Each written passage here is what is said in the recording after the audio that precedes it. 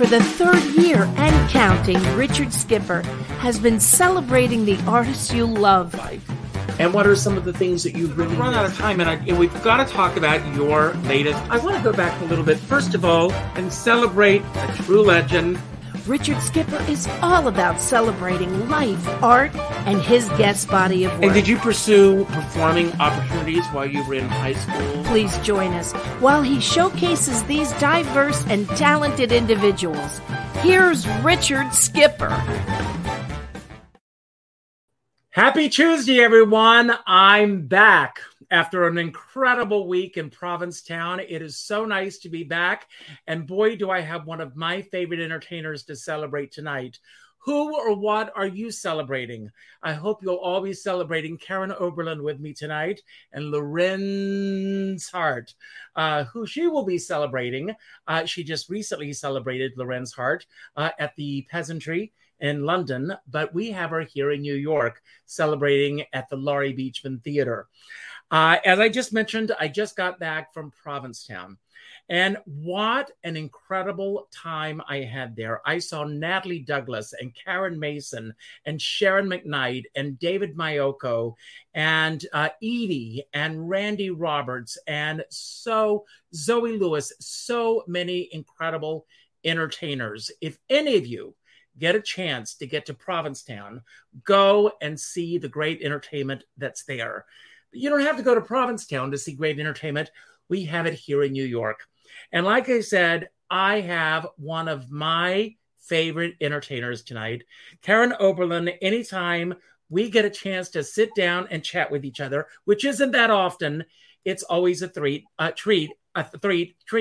But here we are together tonight virtually, and I'm not even drinking. But yes, you are. So I raise a glass to you, and I raise a glass to all that you do in keeping the Great American Songbook alive and well and taking it around the world. So thank you. So as I begin with every show, who or what are you celebrating tonight? Can I celebrate you? You can celebrate me. I would love that. Okay, let's celebrate Richard Skipper and what he does for our community, online, in person, year after year. I don't want to make you feel old because I've been there too. No, I am. Year after year. I've earned it. Yeah, even my son. Wait, isn't your middle name Emery, or there's an Emery in your name? My middle brother is Emery. Very good memory. Thank you. Because there aren't that many Emerys around, but my son Emery, when he was 4, maybe, we went to see a Carol Channing show. So he's a big fan too. And I'm going to embarrass him here and say that he cried when he didn't get the ring thrown in his direction. So I think he's over it by now. He's 19, but. But didn't I give him a ring afterwards? You did. Yes. I made sure that he left with a ring. So I just hope that he does not get it appraised. Carol Channing ended up on Nixon's enemy hate list. And she said that she always believed it was because Patricia Nixon had the ring appraised that she gave her at the White House. Oh my gosh. I hope that's true. Yeah, I hope it's true. Compliment. I think it's a compliment, honestly. But she considered that one of her greatest achievements, that she ended up on Nixon's enemy hate list. Yeah. And I think that if you end up on someone's hate list, you must be doing something right. Yeah, it depends on which hate list. But I mean, just to have someone to think that someone has a hate list is already saying a lot about that person. So I would hope that neither of us are on a hate list because we don't want to know anyone who has a hate list. Well, to quote Carol Channing again, Carol Channing once said to me, sitting in the back seat of our car, believe it or not, she said, please understand, Richard, that for every person who likes you in this business, there are an equal number who don't. Accept it, get used to it, and it'll make life a lot easier for you. It's not necessarily true, but it does say it, puts things in perspective. So So not need to please really, everybody, but nobody could ever hate you. So I want to celebrate. there are a few out there, trust me. I want to delve really into the trajectory of your career and your love of this music that I love so well as well. Today I was listening to your music thanks to my device that I won't mention my name because he will go off on me if I do that. Right. But there's so much to listen to because how many albums do you have altogether? I have 4 solo albums. I'm on some other mixes, but 4 solo albums. I have 3 of them right here, but because we're going to talk about that later. We're going to talk about that. Yeah. And is music always playing in your household? Yes. David and I, my husband and I, will play sort of similar styles of music, but we also have kind of far-reaching interests as well. So the sort of contemporary music that Emery's listening to, we're interested in that too. We're just interested in people who have something interesting to say or stories to tell, like these songs that we love do. And I think there are some contemporary songs that fulfill that, that have that story, have something that really can speak to people.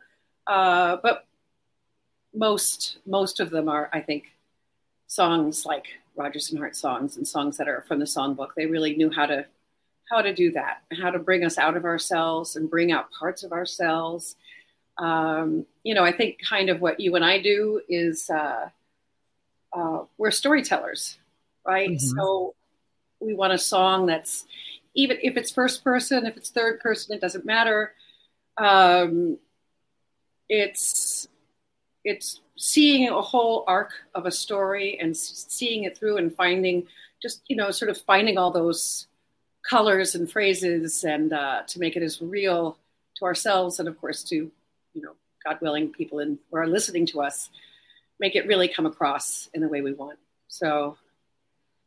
Absolutely. I chose the word fearlessness as our word of the day because in this business, that's something that you have to have. And I wonder if it's something that you feel that you have in spades. And if so, if it's something that you feel that you've always had, or if it's something that you feel that you've had to develop as your career has grown over the years. That's a great question. I feel that I pushed through fear a lot and had to kind of push myself through it. Mm-hmm. I was thinking when you said fearlessness too, though, I thought of raising a child.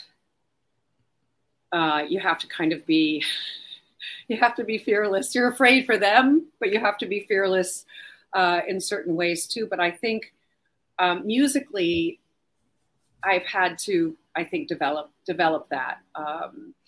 But I've always had a little bit of I'm an adventurous spirit, I think. So I've always had that sense of wanting to try new things and be new places and explore new bodies of music. But, the super nerdy side of myself just wants to, read through the Lorenz Hart biographies and find new lyrics and all that kind of stuff. But then putting all that together, you definitely have to face your fear. Every time I say it's like having a new baby when you put a new show together, a new album together. So I'm reminded again of that. Well, this may sound like a cliche question to ask you, but having a child, and both you and your husband are in the business. I mean, he, is, I think of him more as academia than what you are doing. But what's the secret? How do you balance it? For you personally, how are you able to balance it all? I have no idea. No. That's also good. It's like it's juggling. It was always more of one, more of the other, depending on what his needs were. I think it's important when you raise kids. No, you're talking about Emery's needs or David's needs?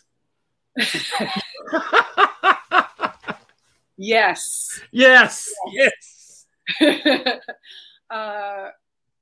think it's healthy for kids to see parents who are passionate about things and follow their dreams and follow their passions. So I've always felt like that was important for him.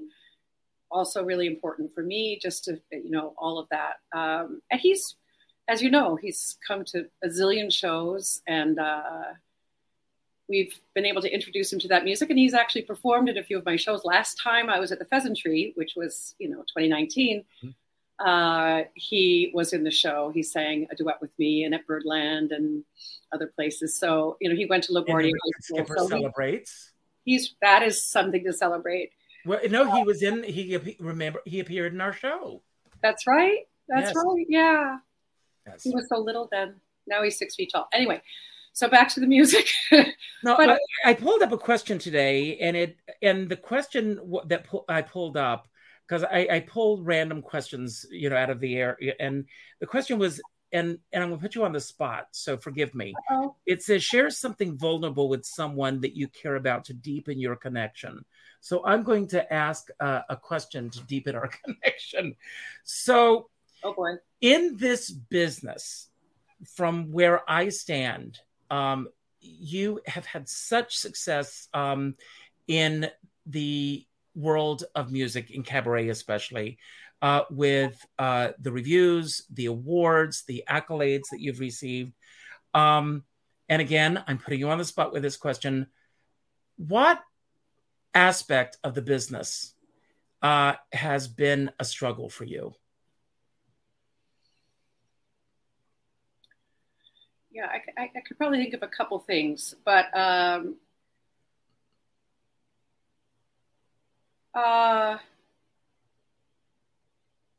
pushing my boundaries. It is facing fears. I think I don't really feel like I have a stage fright that disables me in any way. I've been performing since I was a toddler, as you can see by a certain picture that's going to come up.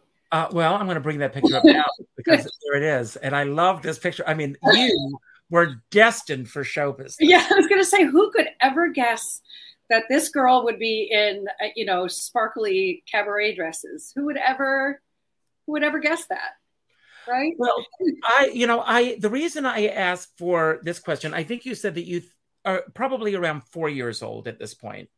I think was little. Yeah. And I asked for a photograph from this period in your life because to me, to be at that age is such a pure self. And I remember Emery sitting in the audience of my show.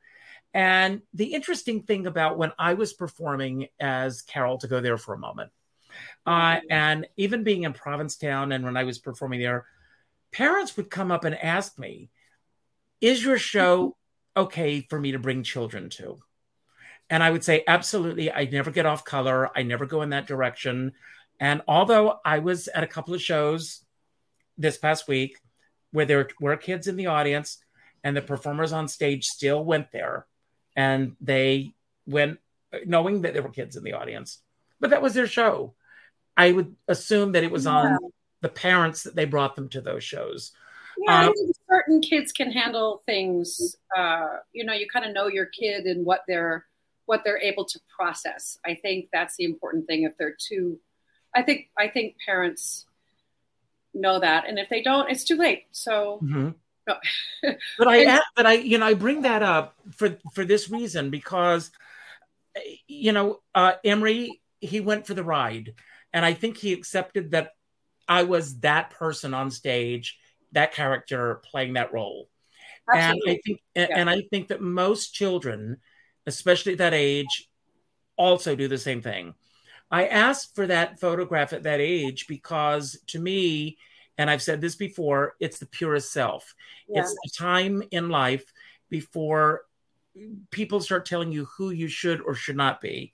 Obviously, either whether it was coming from you or your parents, or outside sources, there was a spark there that said you belonged in a spotlight.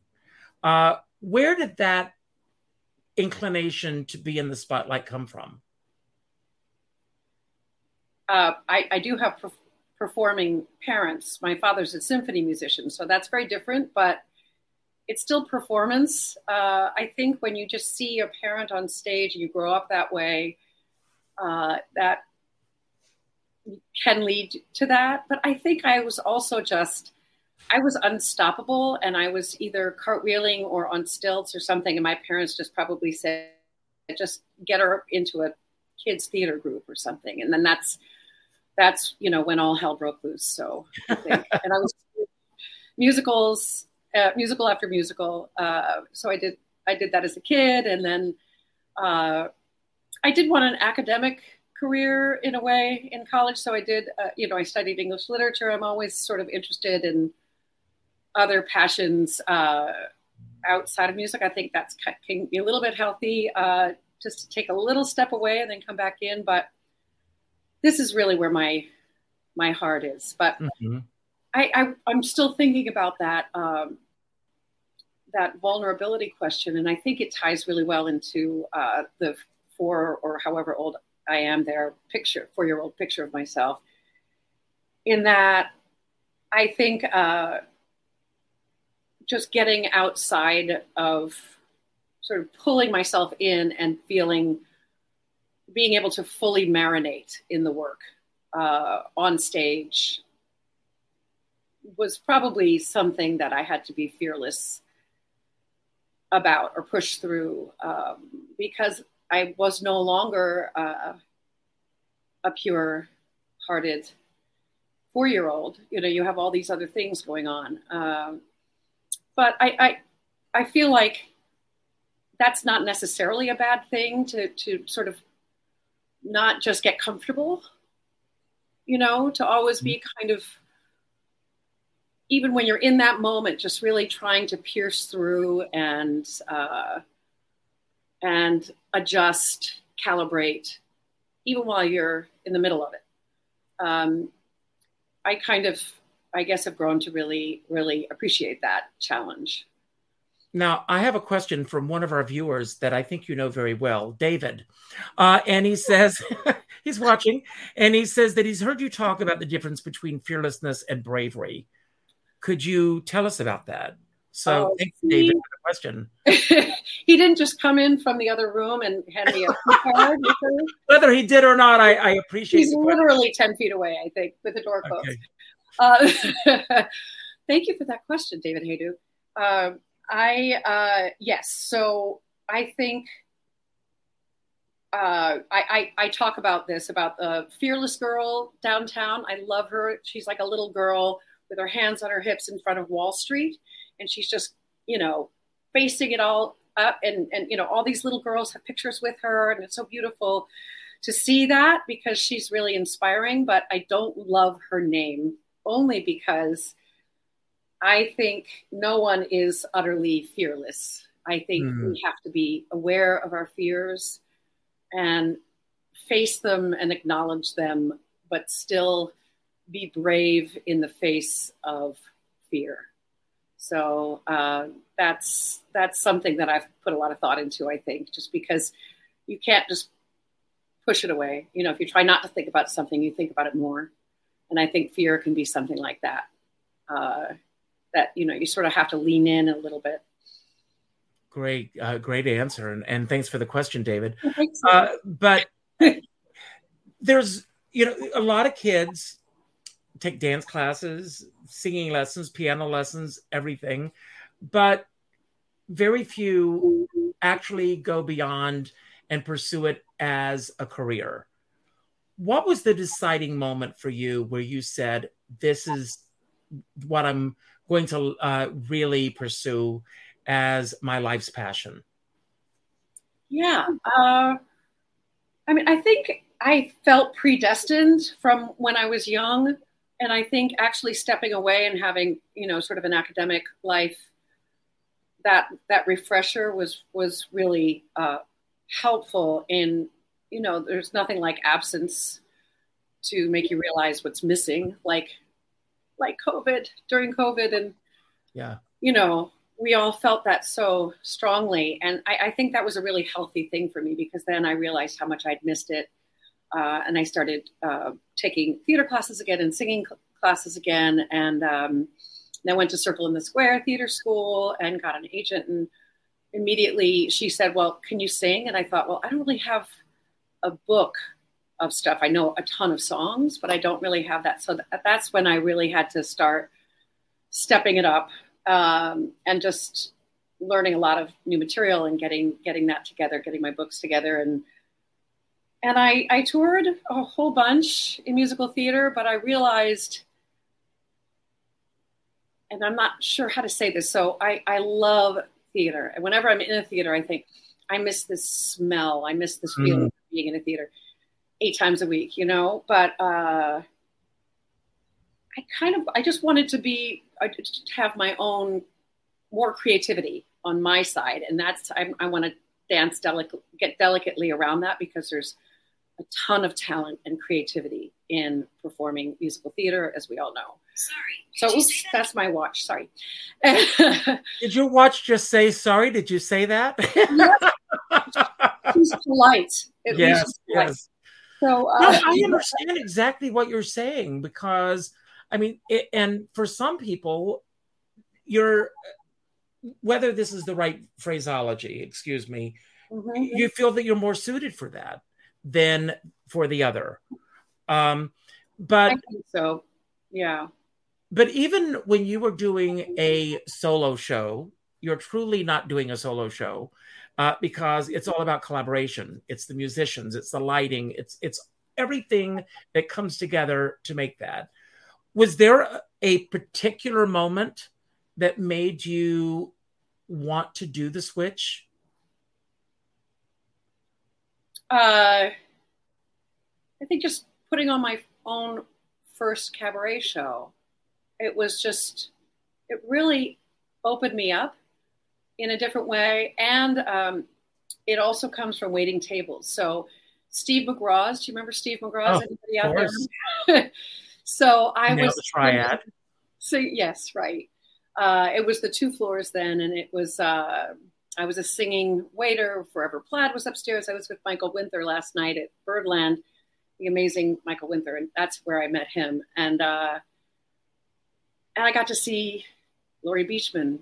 I got to see so many performers, and there are a lot of musical theater performers too who were performing cabaret, but so many shows. So I just fell in love with the art of that, and making your own song choices that are really specific to you or me, and being able to mix it up too. So you're playing one character, one song, and then the next one you're doing something completely different. And then you have those creative choices with your musical director as you're saying. I love the creative aspects of it. I just had Ted here, Ted Firth, and he wrote all these arrangements for the show.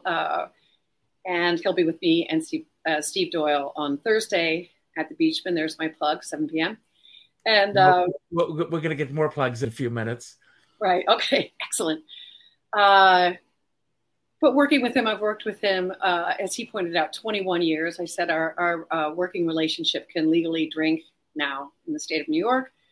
And but that kind of collaboration where I'll say, well, what if we put these things together? And we both have ideas, and it's just always back and forth. John Weber, same thing. It's just, you're kind of, you're digging in, and you're, like creating sculpture. It's like, it's fascinating to me. And then, learning about your subject or trying to think of the material that's going to balance out how the show is structured and how to put it together. And I have worked with some amazing directors too. Very often I sort of do that myself. Mm-hmm. And yes, the lighting people and the audience. I mean, how much do we realize how important audience is? Like, this is fantastic to be able to reach people who can't be in New York, and I think we'll always do this. And the fact that you do this is really, really important. God, I missed but I will tell you, being in Provincetown this week and seeing all the shows that I saw, I'm sitting there going, oh my God, I cannot wait to be on stage again. I cannot wait to do it again, because it's been over 2 years since I have done any work on stage myself, and I miss it. And but I didn't realize how much I missed it until this past week. Seeing so many of my friends performing live again, and how much I really wanted to be up there. So when you did your first cabaret show, was it at Steve McGraw's? It was at 88's. Wow. And it was called This Is So Silly. David still has a card up above his dressing. It was called Karen's First Cabaret with a K. Very clever, right? Karen's, very creative and clever and edgy. No, definitely not. But it was really, I loved 88's, and I loved the experience. And that was such a beautiful room. I'm going to assume that you auditioned for Irv Rabel, or did he know you so that you didn't have to audition? I came in through a director friend who said you should do your show here, and he made the connection through Irv. But I got to know him pretty quickly, and we were friends. So, oh, there it is. David just brought that in. It's like my old headshot. I love that. Oh my! And you look the same. You haven't changed. Yes, exactly, precisely the same. But I loved Irv. I loved that place. I was really sad when that went away. But then I did do a show at Steve McGraw's. That was, I guess, my second show, and just gone from there. And I think of a new subject or a new. My mind starts going, and I just want to dig in, and I want to read the material, and I want to, look at the songs and see if I can seek out people maybe in the estate who will have songs that we didn't know. We have a song, Michael Feinstein gave it to Ted for us, that's never been sung or performed or recorded or before. It was probably editing room floor song. That's in the show. I have another question from David. So he says he'd like to hear about the doll sitting on the piano behind you. Oh my God. All right, David. I feel like I've got Ed McMahon on the side here. I put this out especially for you because I thought you would appreciate it. I can't do this left to right thing. Here we go. It's Doris. Yes.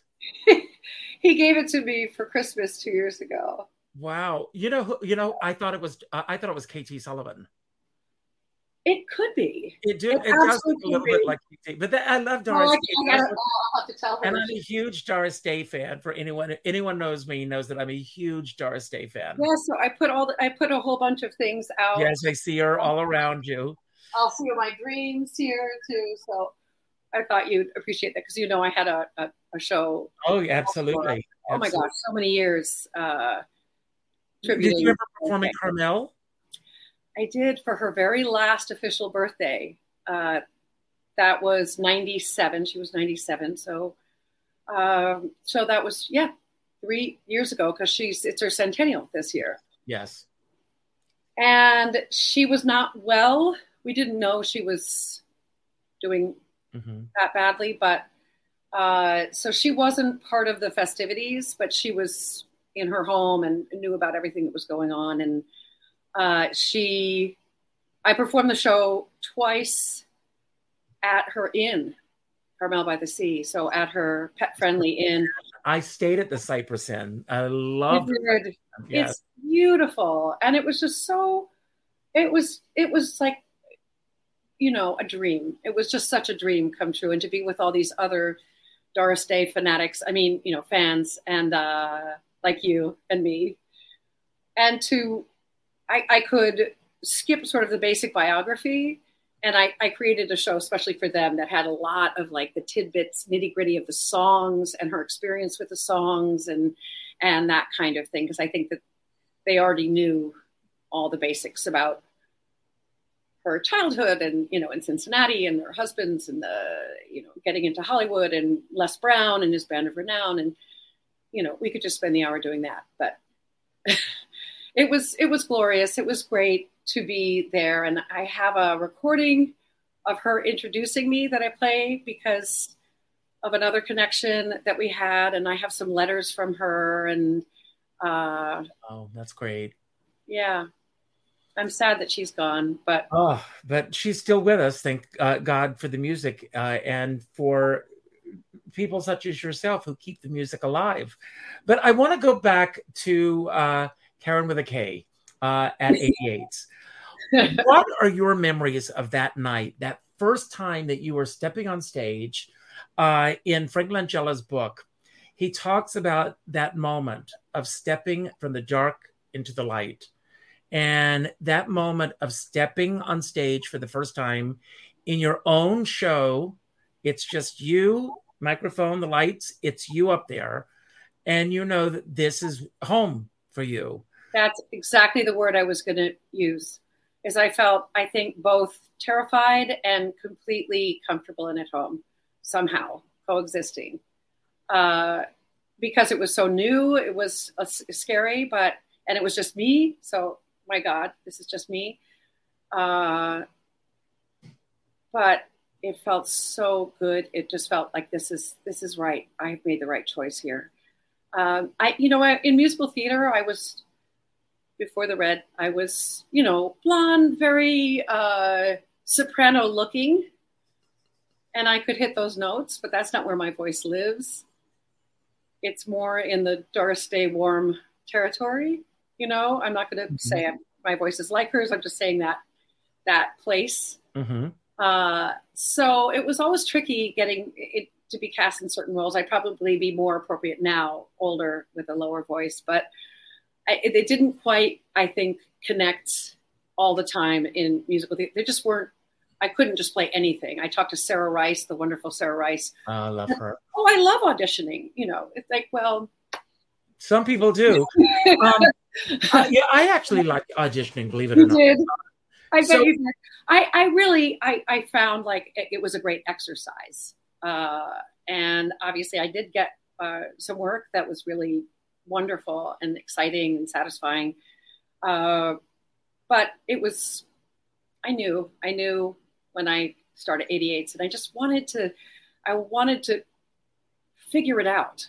I wanted to learn more and more and more and more. And that's what I think, when you've hit it for yourself. It's just it's like a bottomless trove of songs and information and styling and phrasing and listening and that it just couldn't, and it's been that way ever since. So yeah. And I think whenever somebody just says, okay, this is who she is, I want to stretch that a little bit. Mm. I do. I enjoy just kind of trying on different things for size, and you hope it works, and it's not going to work every single time. And that's another thing that, we have to, it's like, I think I could hear Carol Channing saying this too, that, you can't win them all. You have to see the long game. And she had a few flops in her history as well. But you knew that you were home when you got to 88s, but how long did it take you to feel that you were embraced by the cabaret community? Obviously, did you have an audience right away? Obviously, you may have been able to bring your paying audience with you from Steve McGraw's as a singing waitress. 100%. I was a singing waiter, so that always helped. So I know that. Yeah. But how long did it take you to feel that you were part of the community? I think that was a slow burn. Just you meet people and you meet people and you meet people and you go to their shows. And I'm not talking about quid pro quo. I'm just saying, you just start meeting people and sort of figuring out who you have most in common with, and supporting people, and just wanting to be. I loved. I love the full enveloping atmosphere and acceptance of what we do too, that it's not ageist, it's not sexist, it's we take people, there are exceptions, I'm sure, but take people for who they are, and we don't need them to be someone else. So I feel like we can sort of be ourselves. So I think it took time, bit by bit, and putting it together. Yes, putting it together. I remember when you do a show called Cabaret with a K, you have free reign to make that whatever you want it to be. Obviously, as time has gone on, you've done these incredible theme shows where you are honoring, which brings us to where we're going to go with your Lorenz Hart show. But with that first show, how did you decide on the material that show was going to be? And did you have a certain arc that you wanted to bring the audience? What did you want the audience to come away thinking after being at your first show? I think the 88's one was a musical person I was working with. The name's going to escape me right now. Mark Malamed. Mark Malamed, you saw that, yes. Yes. So he kind of led things and brought me material, and I think that wasn't a bad thing just to start out, because I just didn't know anything, and I didn't know 88's, and I didn't know musical directors, and I didn't know how to do it. So I think that was very helpful just to sort of break things open. But once that Steve McGraw's show was probably where I was really deciding on material for myself. And that was, I think, the first one where I really felt like I was making all the creative choices and finding things like by myself, I'll go my way by myself, and I discovered that. And I thought, this is so brilliant. And it's such a message of strength, and just one of the songs. I'm trying to think of the other material that was in there, but it was more of a variety of songs than two. And then, no, that's not right. David's going to correct me. Has he written to you yet? No. Yeah. It was my first Daring Dames. That was Daring Dames at Steve McGraw's, and it was directed by Barbara Lee. So it was the first version of that.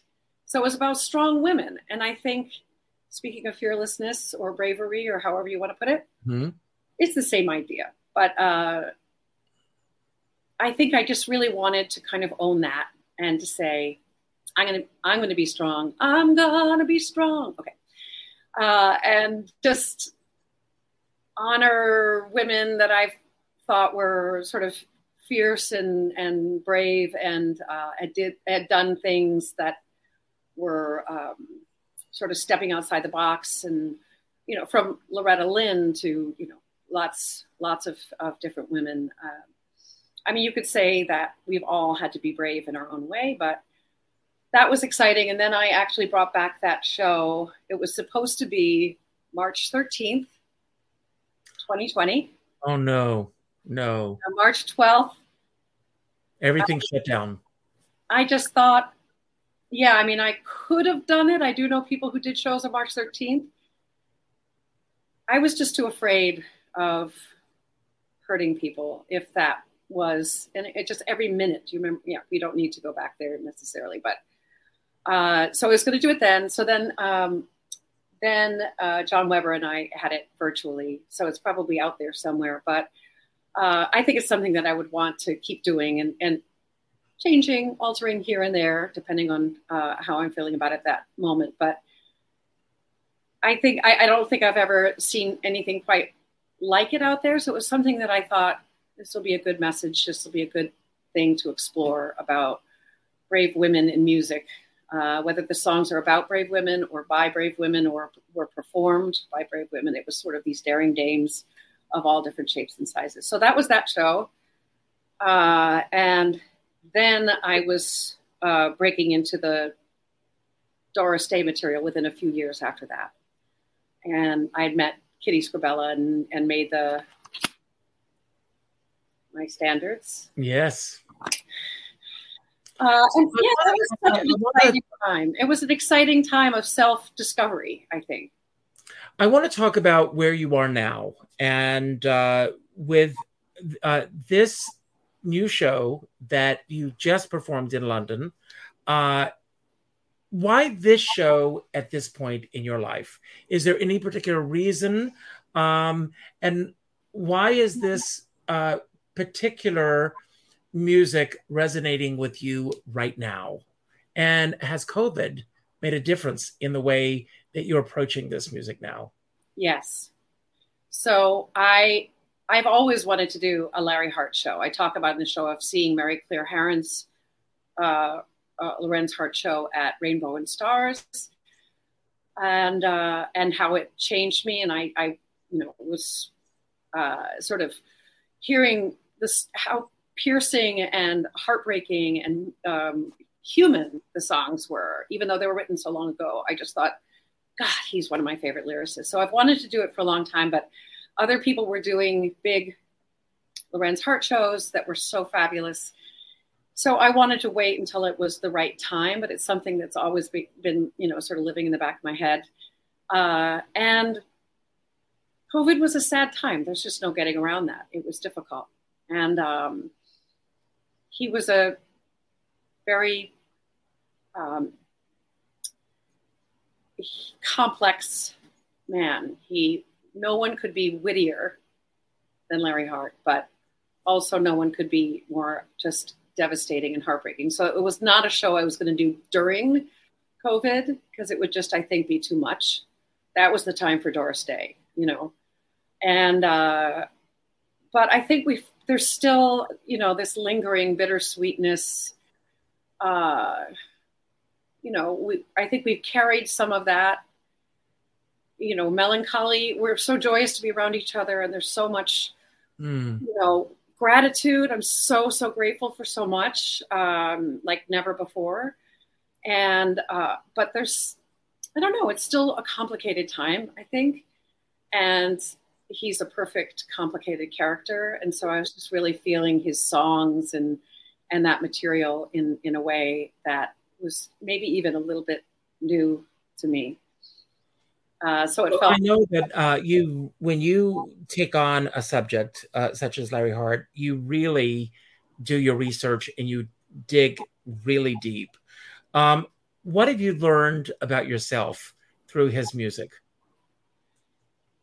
That I should give myself more time to learn his lyrics. Oh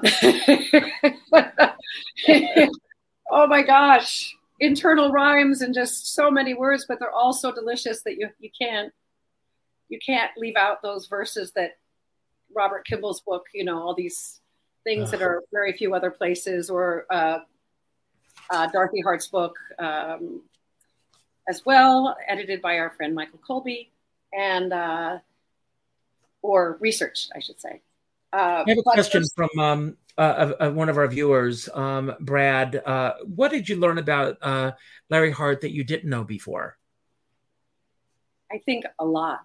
I knew he was an alcoholic. I knew he was emotionally challenged. I knew, a lot of that. I didn't know about his closeness to his family, his parents, how he would be this wild guy. I knew he was also closeted gay, and that was obviously very difficult for him. But he would sit at home with his parents and quietly play pinochle. And, there's this quiet serenity that he would find in those moments. Not when he was waltzing down the stairs in his fancy robe with the cigar and the drink and so there was this other side to him. There were so many things. I didn't know that. I didn't quite understand how prolific he was too. I didn't see the whole body of work sort of together. Mm-hmm. I knew he'd written a lot of songs. I didn't know Rodgers and Hart had been the kings of Broadway for such a long time too, and how long it took them to find success. And I tell the story. It's just a great story about the Garrick Gaieties that they were just about to give up. Max Dreyfus, the main man in the music business, heard Manhattan. Richard Rodgers was playing it. And he looked over his head and said, "There's nothing of value here."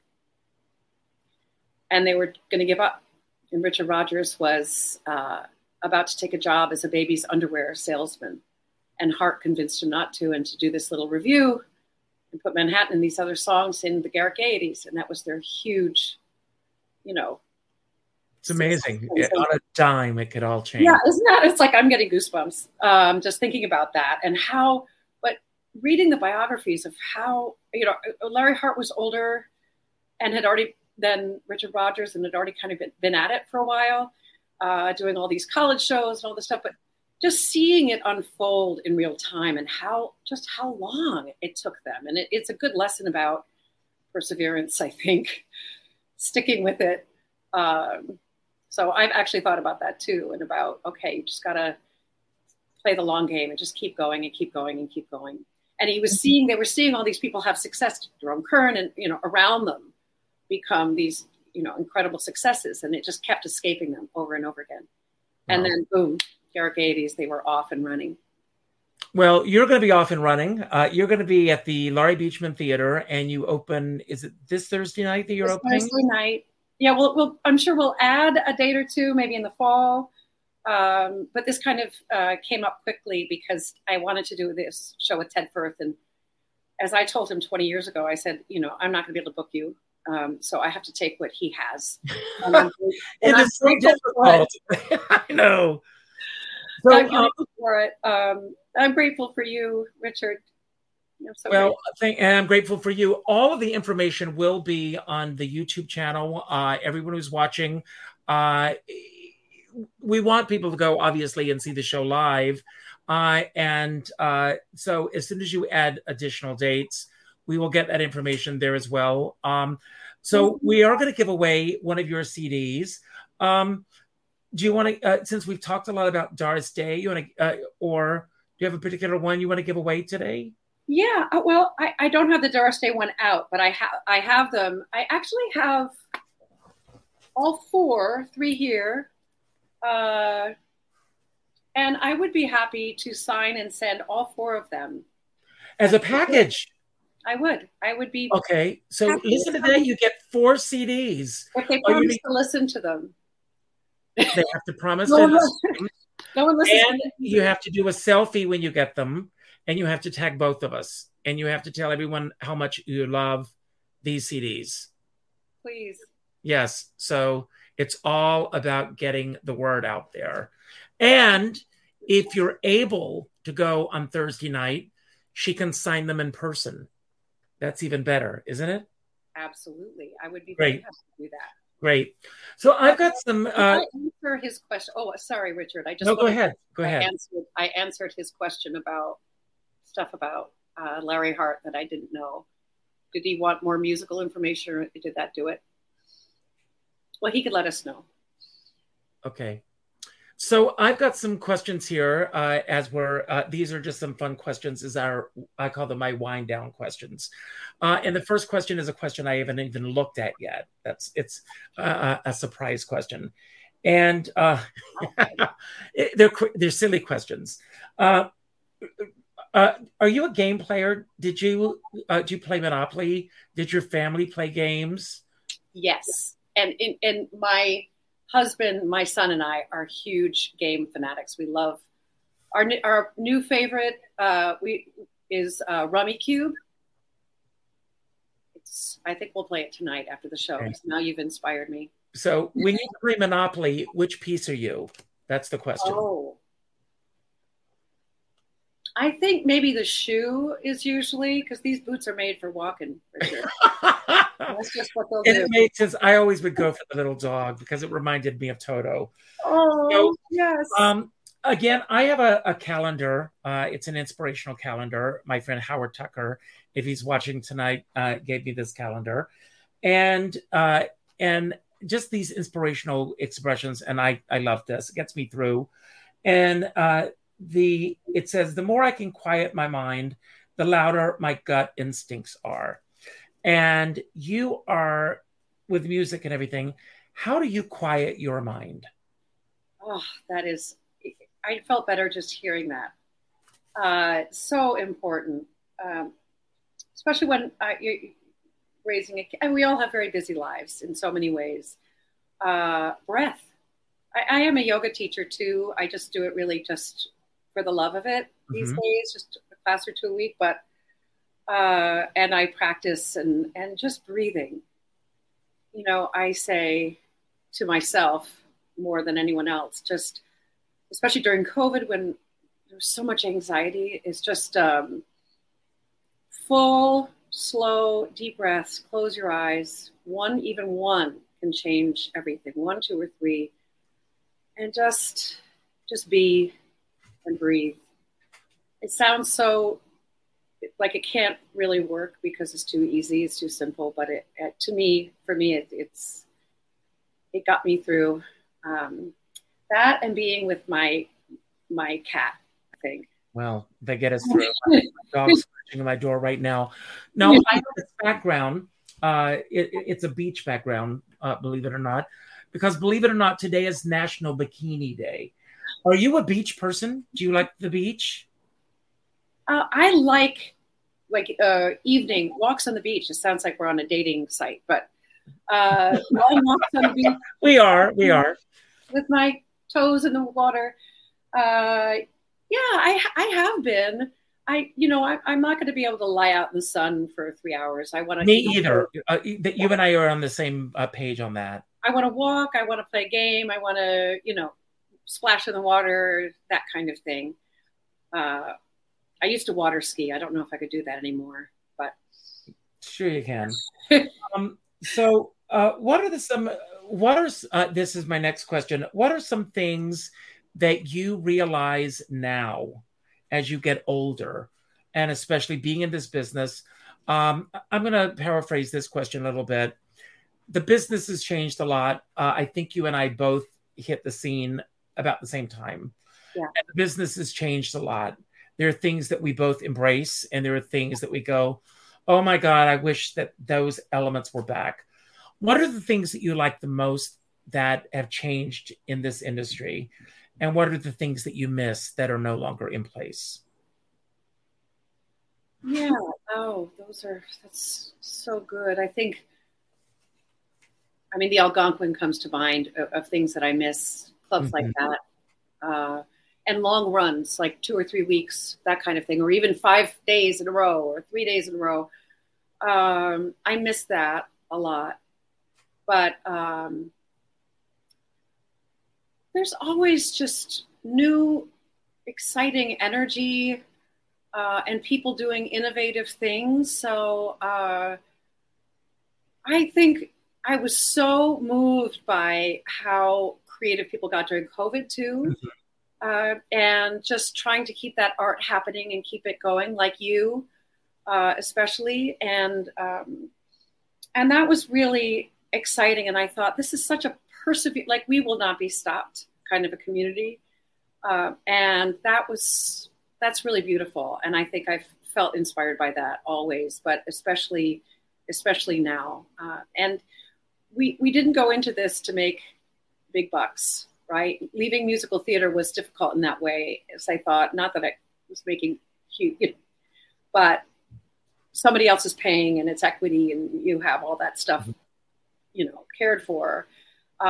So you have to be in this for the right reasons and you have to love it. And I do love it. And I think the new energy of right now has brought that to light more than ever. And the feeling from audiences, so I was worried that our scene is going to sort of peter out when clubs like the Algonquin close, but then we have Feinstein's 54 Below. We have so many clubs and new clubs opening up. So I think we won't ever be without the music. And I'm trying to think if there's anything else just right now. It's so kind of ongoing, but right now that I love. I just went to see Anais Reno last night, and she went to high school at LaGuardia with my son too. So I'm close with her and her mother, and she's such a brilliant talent. And I just love that she's 18 and she's this old soul, and she can phrase and she can sing like she sings.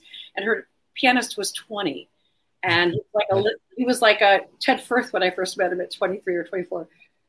And so that's exciting. It's a big relief to see that there's this discovery for these young people, and that they're going to keep it going. And there's just going to be this ongoing cycle. I find a lot of comfort and joy from that. Wonderful. Again, from my calendar, just admitting that something is a challenge in my life often makes it easier to sit with emotionally. I think we talked earlier a little bit about the challenges. I mean, getting through COVID was a major challenge for all of us. And again, thank God you have David and Emery there with you. But what got you through it emotionally? Yeah, I do think it was the music. I'm going to say it's my pet. It was our pets too, because our pets didn't know there was COVID or a certain political situation for some of it, etc. Breathing, yoga, but hope. There's always been hope and love. I mean, I think we all felt that. Again, it's such a simple answer, but it's really at the heart of it all, right? Absolutely. One of my favorite books is called The Right Words at the Right Time. Marlo Thomas, their essays where she had all of these famous people do an essay on the right words at the right time. And I want to ask you, in your own life, the right words at the right time in your life and or career. So what writers or... No, when someone said something to you and it was just what you needed to hear at that moment. There have definitely been examples of that, and pulling it out of a hat. Let's see if I can do this. I think people have said similar things to me that, like what you just said of don't go away from fear. Avoiding is just learning that avoiding doesn't help. And just to lean into life. I think I read certain bell hooks, books like that. I was sorry to lose her. We lost her last year, I guess. She's such a beautiful writer. So I'll go to her essays for inspiration, because she's not always, there's fierceness in some of what she's writing, but it always is permeated and based on love and acceptance. And I hate, I understand that we have to say tolerance. I never liked that word either. Like the bravery, fearlessness thing, but because tolerant, I think we need to do a lot more than tolerate, right? Thank you. Well, David, he has Barbara Lee with a question mark. So perhaps it was something that Barbara Lee said to you. Was she your first director in that way? Yeah, well, she was for the Steve McGraw's one, the Daring Dames, and I loved her. I loved her so much. And when she was fading out, we had a big benefit. Matsuki and I produced a benefit for her, and she sang along because I'm going to get very choked up. But the music is still there, even when the mind isn't, and it's just such a beautiful thing. But yes, she said, Karen, stop trying to sound good. And that was a huge, so thank you, David. He's really good at pulling those things out. And when I've said that in a show, I've said, well, that'll explain a lot of what you're hearing. But because, of course, we want to sound good, but to not make that primary, I think we can broaden that out into life, too, to not just be nice for nice sake, but to make it have real meaning in friendships and be kind, but with not just false kindness. I don't know. There's, you know what I mean? Just the, like, more of a grounded, genuine self kind of kindness and living. So that's something that I've been trying to do, I think, especially recently, maybe during COVID too, because you could see how vulnerable people were.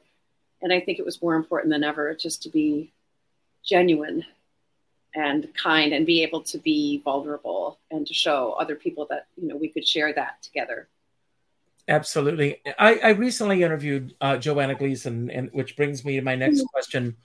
And one of the things that she said, which goes along to something that I say at the end of my shows, which I will get to in a few moments. And she said that at the end of her shows, she always tells everyone to reach out to a friend on a Sunday night, because Sunday nights are, for a lot of people, a vulnerable night for people. It's the end of the week for some. It's the beginning of the week for some. Yeah. So my question is, how do you feel on a Sunday night?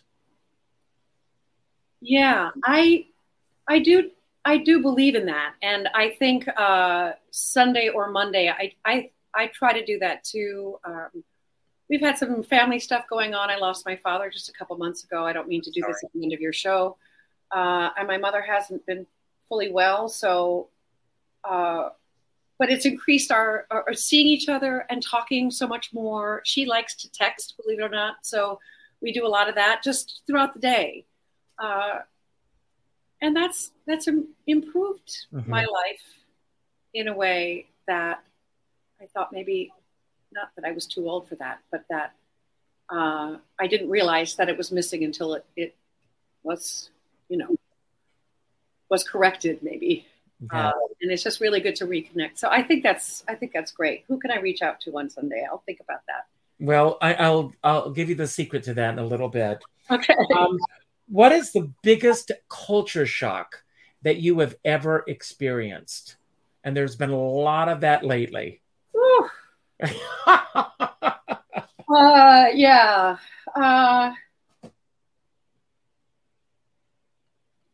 Yeah. I was in. We went to Philly for to be poll protectors, voter protectors last, for the presidential election, and there was some funny stuff going on. So it was good that we were there. But we worked maybe 14, 16 hours, and we were in the hotel that night and watching the returns come in, and I kept thinking, 78 million people are voting another way. But I think that was kind of a shock awakening, and it felt really bad at first, but has turned around in a way where you have to dig deeper with people and not hear just the way they voted one way just says everything. That there are certain things, racists, there are certain aspects and certain people that I might not want to have a conversation with them about necessarily, but I think there's a lot of room for discussion, and that maybe I've just been a little short-sighted about that. So I've been sort of in a deep dive, socially, politically, advocacy, and that kind of thing, just trying to learn more. Mm-hmm. And I'm right there with you. I agree with that. How do you divide your day mostly? I always do my vocal warm-up.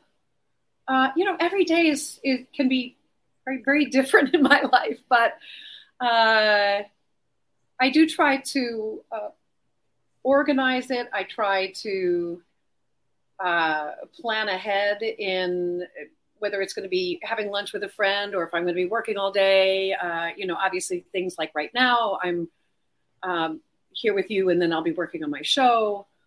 So it can change a lot, but I always make time for my family, breathing, yoga practice. I try to just sit back and soak things in for a moment because I think that is not a natural state for me. So I have to make an effort to do it. But I want to get that Marlo Thomas book. So it's a great book, and I recommend it to everybody. Yeah. And this is my last question for you. What is the best single piece of advice that you have ever received in this business? Stop trying to sound good. There you have it, everybody. Don't go anywhere for a moment. We're going to give away a collection of your CDs, and we'll see who. Thank you all for being here. I'm looking at all these names. It's so wonderful. Yes. Thank you so much for being here. Richard, thank you for having us. Oh, my God. Shake Vlogs. I don't even know who this is.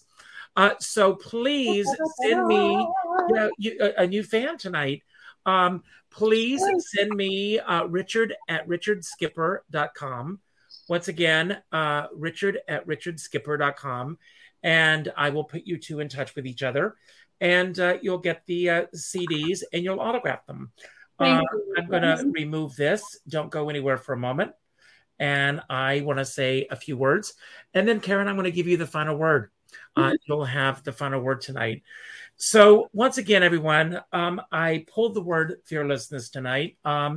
We all have to get through our fears right now. There's a lot going on right now. It's my friend Danielle is here, and who is very spiritual. And we talk a lot. The planets are shifting in all kinds of weird ways right now.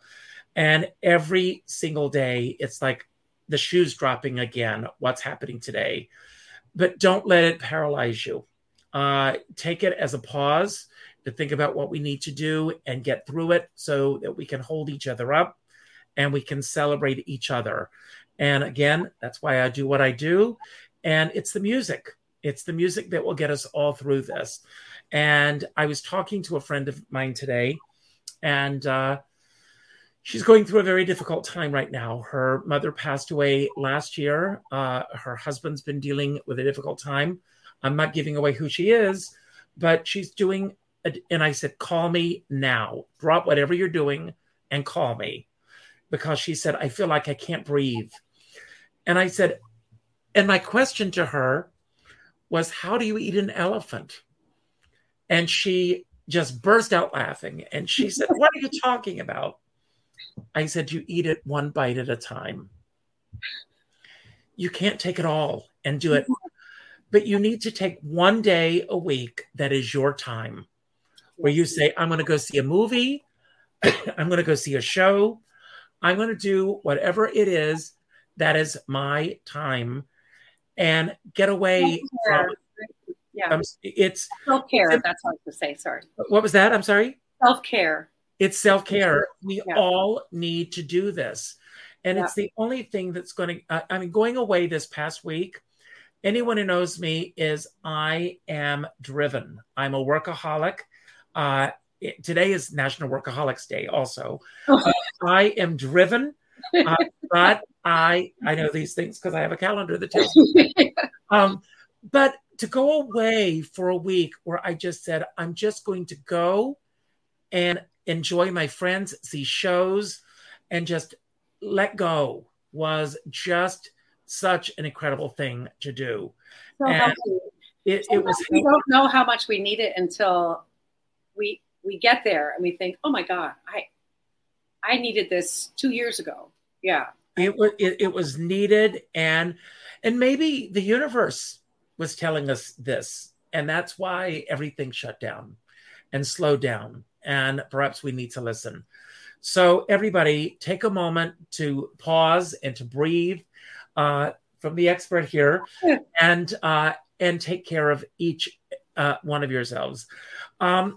If this was your first time here tonight, I hope it will not be your last time. My goal, once again, is to celebrate art, artists, life, and each other. So if it is your first time, please consider subscribing to this channel. And even if you've been leaving comments during the show, when the show is over, please go back to the YouTube channel and leave a comment there and share this with your friends. It will get Karen's name out there. It will get my name out there, and it helps both of us. It's important to get the word out there, and share it around. I also end every show by telling everyone to go out and do something nice for somebody else without expecting anything in return. Oh. Go to your Facebook friends list and reach out to the 9th name that pops up, and reach out with a phone call, not an email message, not a text message, not a private inbox message, but a phone call, and let that person know what they mean to you. As our dear friend Sean Monager always says, we're all in this together, but we're not in the same boat. And I always say, if you're going to go out in a boat, make sure you bring a skipper along. So, Karen, I'm going to leave the screen, and you've got the final word. Anything you want to say about anything that we talked about tonight, excuse me, that you want to build upon, anything that we didn't talk about that you wish that we had, this is your chance, or just any message that you want to leave everyone with tonight. Don't worry about how to end the show. As soon as the show ends, as soon as you say goodbye, the credits will roll. I thank you for the gifts that you've given to the world and that you will continue to give. And my love to David and Emery. And David, thanks for your contributions tonight. Thank you, and have a wonderful evening. Thank you so Karen, much. it's all yours. Thank you. I'm so grateful for Richard Skipper and what he gives all of us. And I was on the private chat, so I'm now looking through the chats, the comments, and I can't read them all and keep talking, but about the dog and just the lovely, lovely comments that people have put in here, just interesting thoughts, and I want to spend more time with them too. And thank you, Brad, about my mom and my dad. This is life. It's that cycle. And when we miss somebody who's gone, I think it teaches us how grateful, how lucky we were to have those people in our lives, and think about the gifts that they've given us. And grieving is important too, but just to think about that. And I lost my dog actually 2 days after I lost my father. So that was a lot. But again,